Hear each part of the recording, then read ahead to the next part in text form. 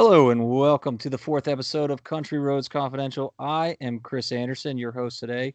And once again, I am joined by my co-host and noted Neil Brown enthusiast, Mike Casazza, who is live from Arlington, Texas at Big 12 Media Days.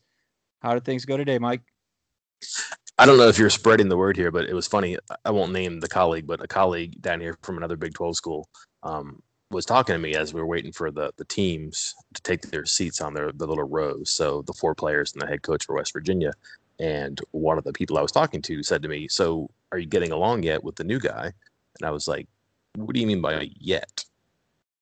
And I was, because I didn't know, maybe I don't know him yet. And he goes, I heard that things were rocky early on, and maybe some things that you had said or done. I was like, whoa, what, has this grown like legs and become some other thing that I'm not even aware of yet? But I did actually spend like 40 minutes next to Brown today, and wow, what a 180 I've done. Now I actually like the guy, which would infer that I didn't like him before, which 100% isn't true. But if I'm going to continue to play this game, I'm going to go all the way in too. So now I'm a fan.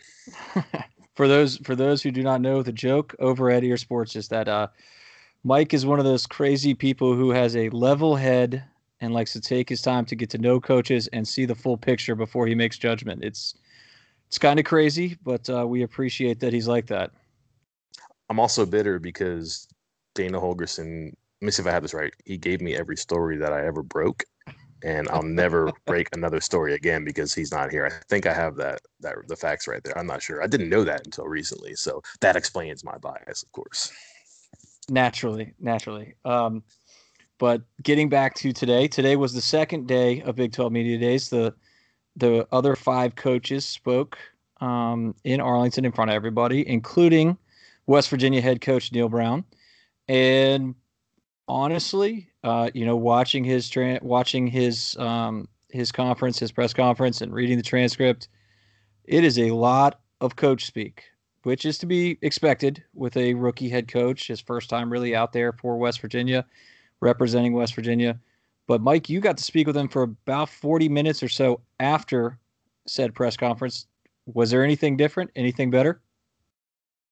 Oh yeah, probably the biggest news for quite some time, I think, that affects the roster. Like you and I and many others have been trying to figure out, for example, what happens with their hard cap of 25 scholarships for 2019. Who's going to count 2019 and who's going to count 2020? Because there are going to be a small number of kids who are going to play in 2019 and count for 2020, and then at least one of those kids for 2020 won't even be on the team.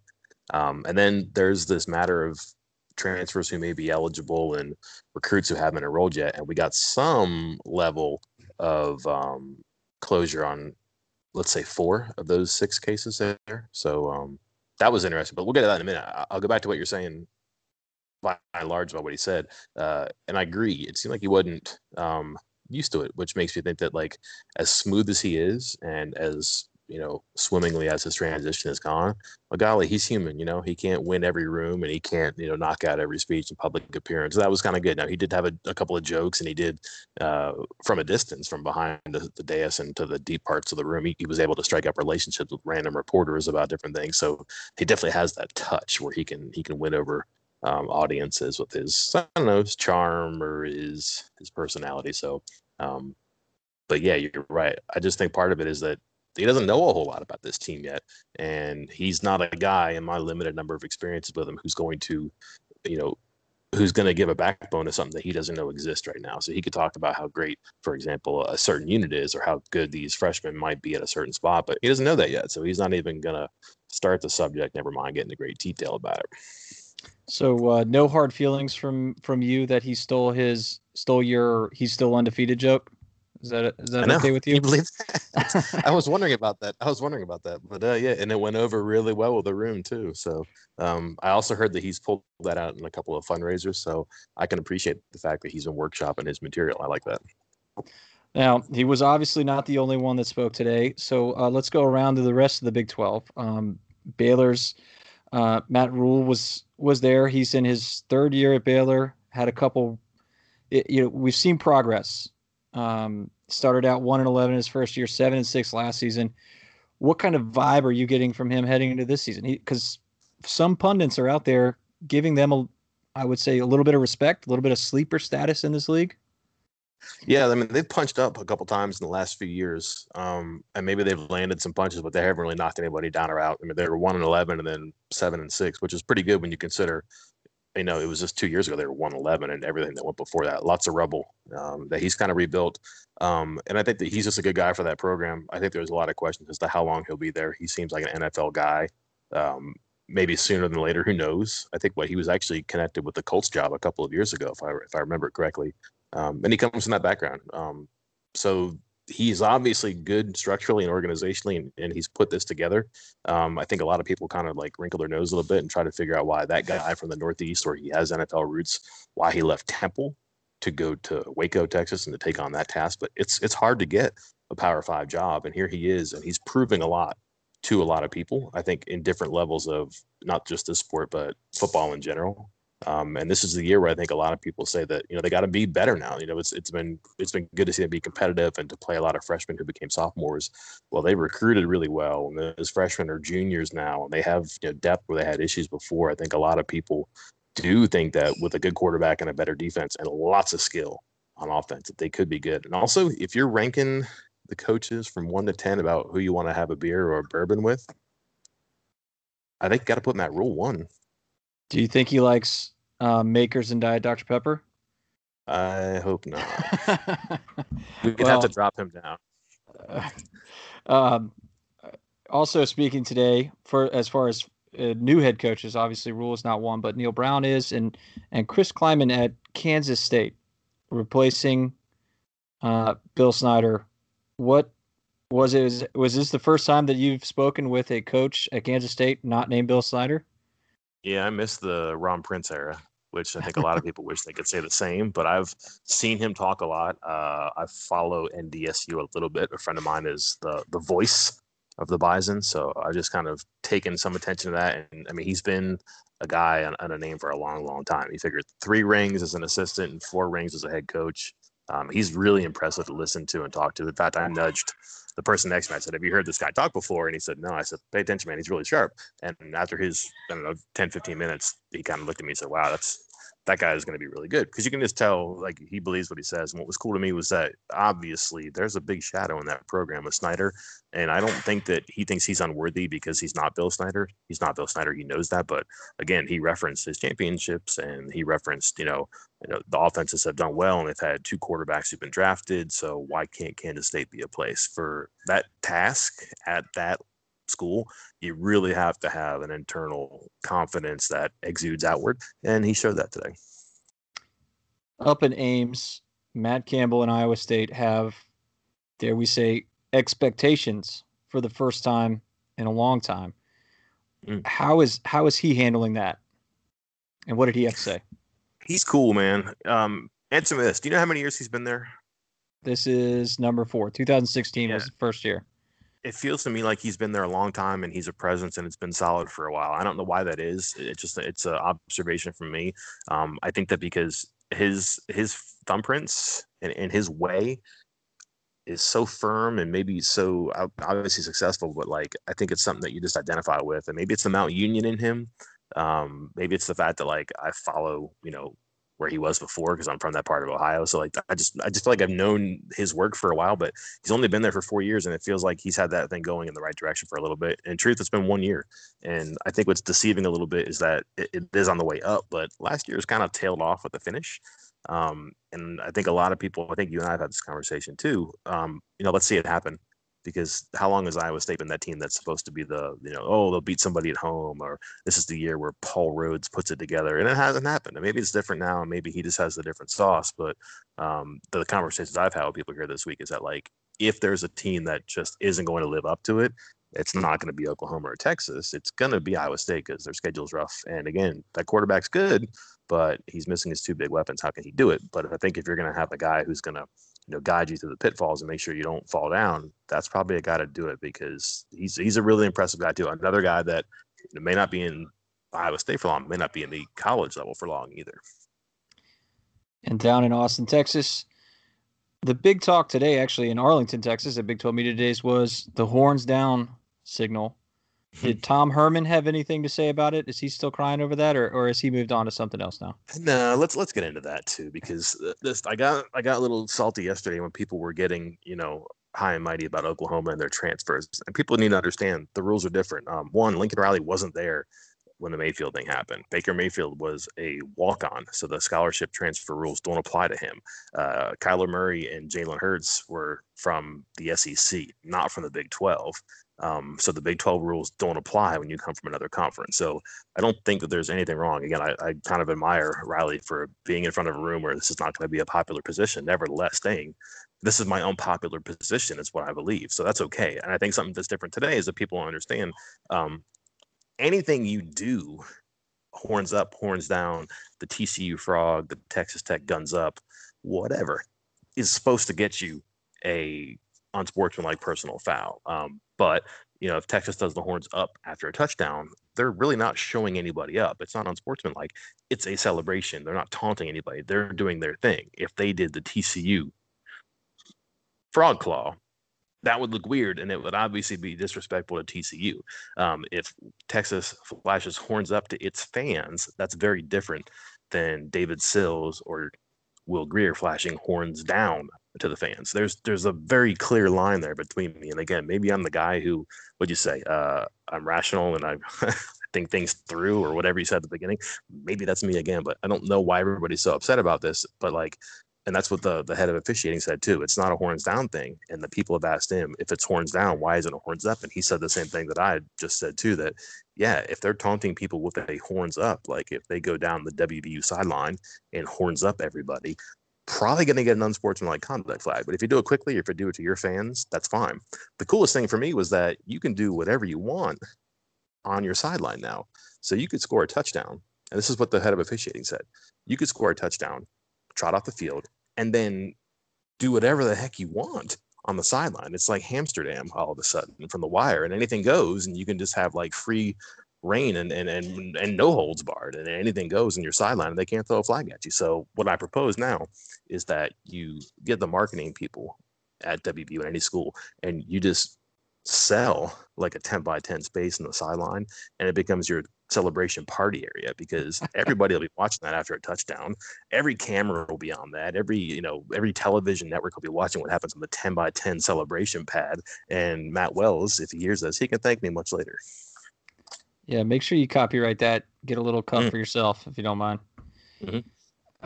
Well, I think now that we've covered the rest of the league, it's time for us to circle back to what you alluded to earlier here in a second. When we come back, we're going to discuss what Neal Brown said to you about these transfers, about these late arrivals, and how this 2019 roster might actually look when the NCAA makes some decisions here. Okay, picture this. It's Friday afternoon when a thought hits you. I can spend another weekend doing the same old whatever, or I can hop into my all-new Hyundai Santa Fe and hit the road. With available H-Track all-wheel drive and 3-row seating, my whole family can head deep into the wild. Conquer the weekend in the all-new Hyundai Santa Fe. Visit HyundaiUSA.com or call 562-314-4603 for more details. Hyundai, there's joy in every journey. Introducing the Two-Way V4, where groundbreaking fuel cell technology meets fresh foam cushioning for the ultimate performance. With Fuel Cell, each step feels explosive, delivering unparalleled energy return. Paired with fresh foam, experience maximum comfort throughout the game. Its lightweight textile upper offers support and breathability without sacrificing agility. Whether you're hitting the clutch shot or locking down the opposition, the Two-Way V4 gives you the tools to play at a high level. Learn more and purchase the Two-Way for yourself at newbalance.com. All right, Mike, we're back, and we're going to discuss what Neal Brown said to you off camera, off to the side, about some of these late enrollees. We have 3 signees in this 2019 recruiting class: Osita Smith, Rayshawn Lynn, and Brandon Yates, who have signed but have not enrolled. And then what seems like a plethora of transfers who have enrolled, but it's unclear what class, when they're going to be eligible, and a lot of other things. And you spoke to Neal Brown about that. What did he have to say? Not a lot, but he did give me more than nothing, which is maybe better than I hope to do. because he doesn't have answers to these questions. And my sense with him is that he really only wants to give you answers when he has them, which is what coaches are often want to do. But for example, we mentioned at the very beginning, you just refresh it. There are going to be people who are in this recruiting class who will count towards the 25 scholarships for next year. And I'm trying to think in my head, 3? Is that right? Probably, yes. Okay. So some number there that's going to float a little bit. So he can't really say who that's going to be because he doesn't know yet. And also, like, for example, the Australian punter, Max Hayes, that we talked about yesterday, who I think is going to be important because they maybe don't have another punter. Well, I asked what his status was, and you can't talk about him because he's not signed, he's not enrolled. So that makes him a recruit you can't talk about, and Brown wouldn't acknowledge it. So no secondary violation there if anybody's listening, no reason to self-report. But there's no answer there, but you kind of figure, all right, that's TBD. What you can talk about is where the 3 recruits and where the 3 transfers stand. And this is what he told me. Of the group of Osita Smith, Rashawn Lynn, and Brandon Yates, safety, offensive line, areas that need help. One of them is not going to make it, and 2 of them are waiting a response from the NCAA clearinghouse. He would not tell me who was who. So if you think about this, then Yates, Smith, and Lynn, safety line, who is going to help this year? I don't know. You figure a safety, and that kind of becomes important later because Brown said that of these people who aren't penciled in yet, 1 person of those 6 has a chance. And Smith is the highest ranked player for the recruiting class, and they need safeties, and he's probably capable of helping right away. How do you think this shakes out? What do you think happens with these 3? Because 1's out and 2 are maybes, which isn't really optimistic either. Well, absolutely not. I think with Smith, that might have been the only one that really didn't have any red flags when it was all going on. So maybe I'm the most optimistic about him. And again, I want to clarify here. A lot of times when I say that kind of stuff, I do have information that I'm trying not to just throw out there, trying to hint at it. I have not heard anything. We have reached out to Osita Smith. We have reached out to his coach and others. And so far, there's been no indication of any issues, no word on when he might be there. When I last spoke to him, which was back in May, he told me he was going to be there in June.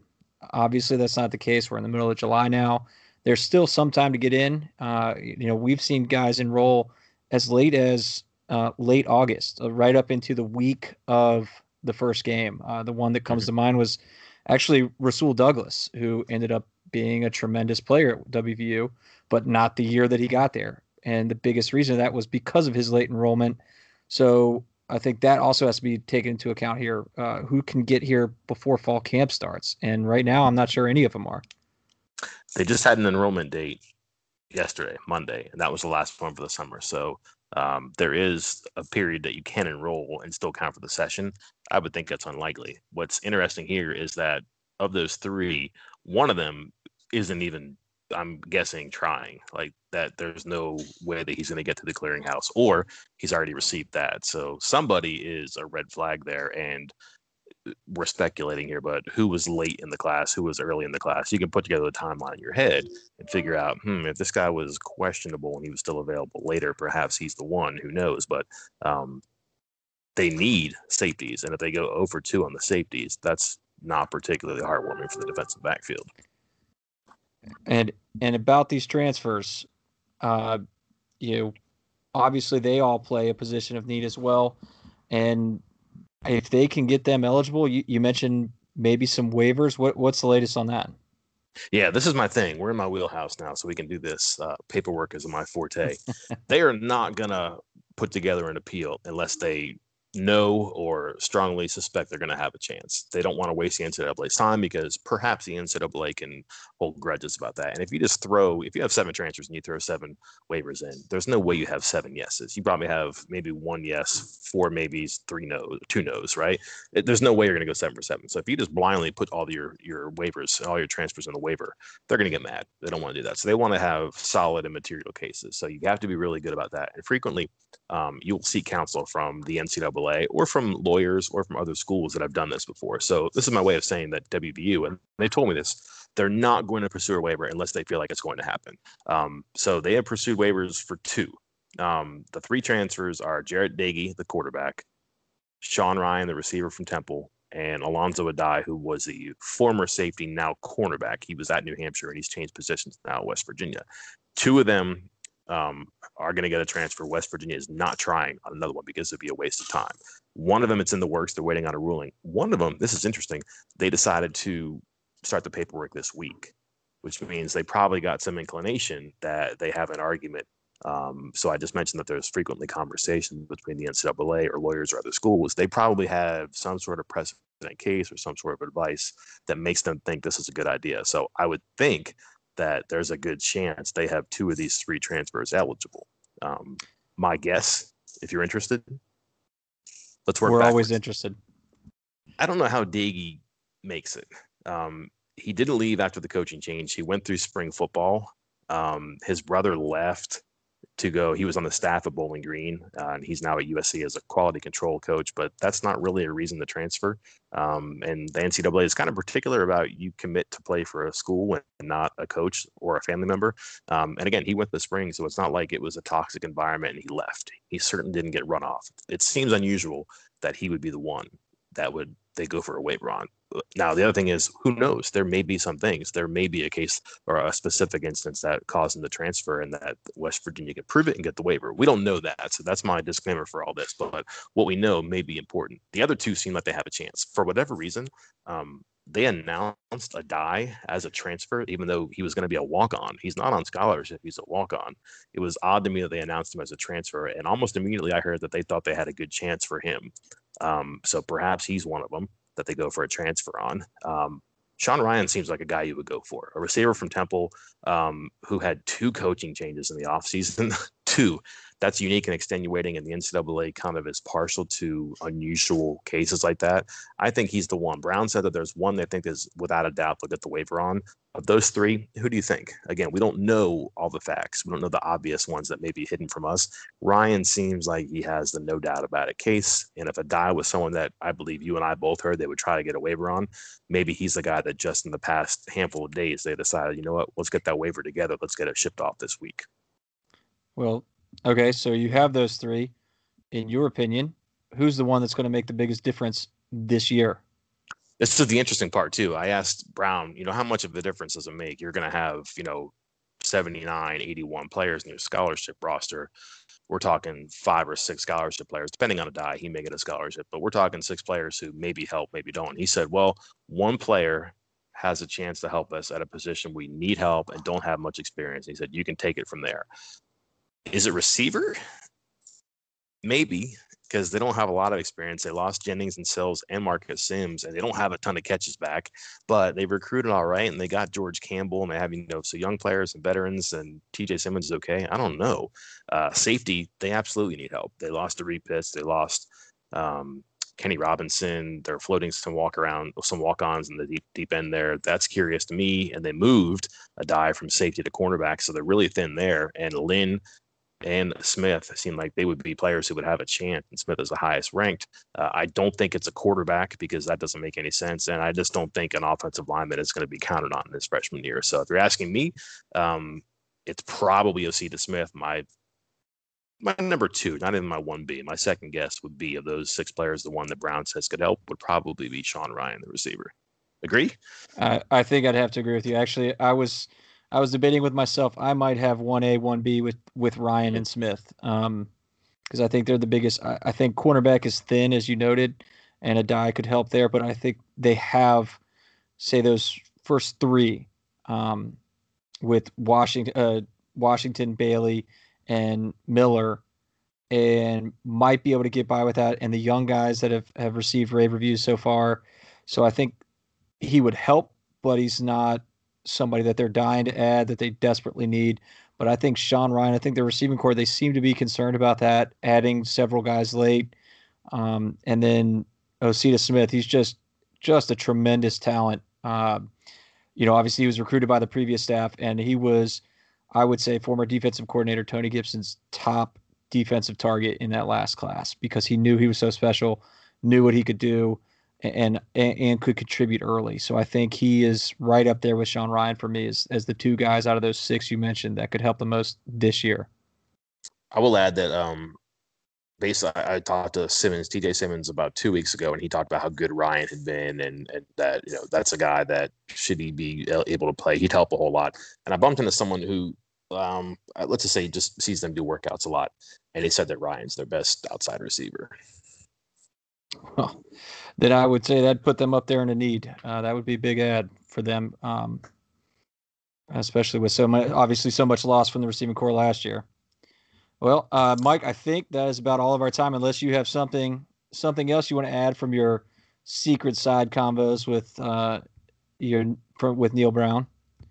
No, I'm gonna go fill out my Neil Brown fan club newsletter, and it'll be in your e-boxes in half an hour.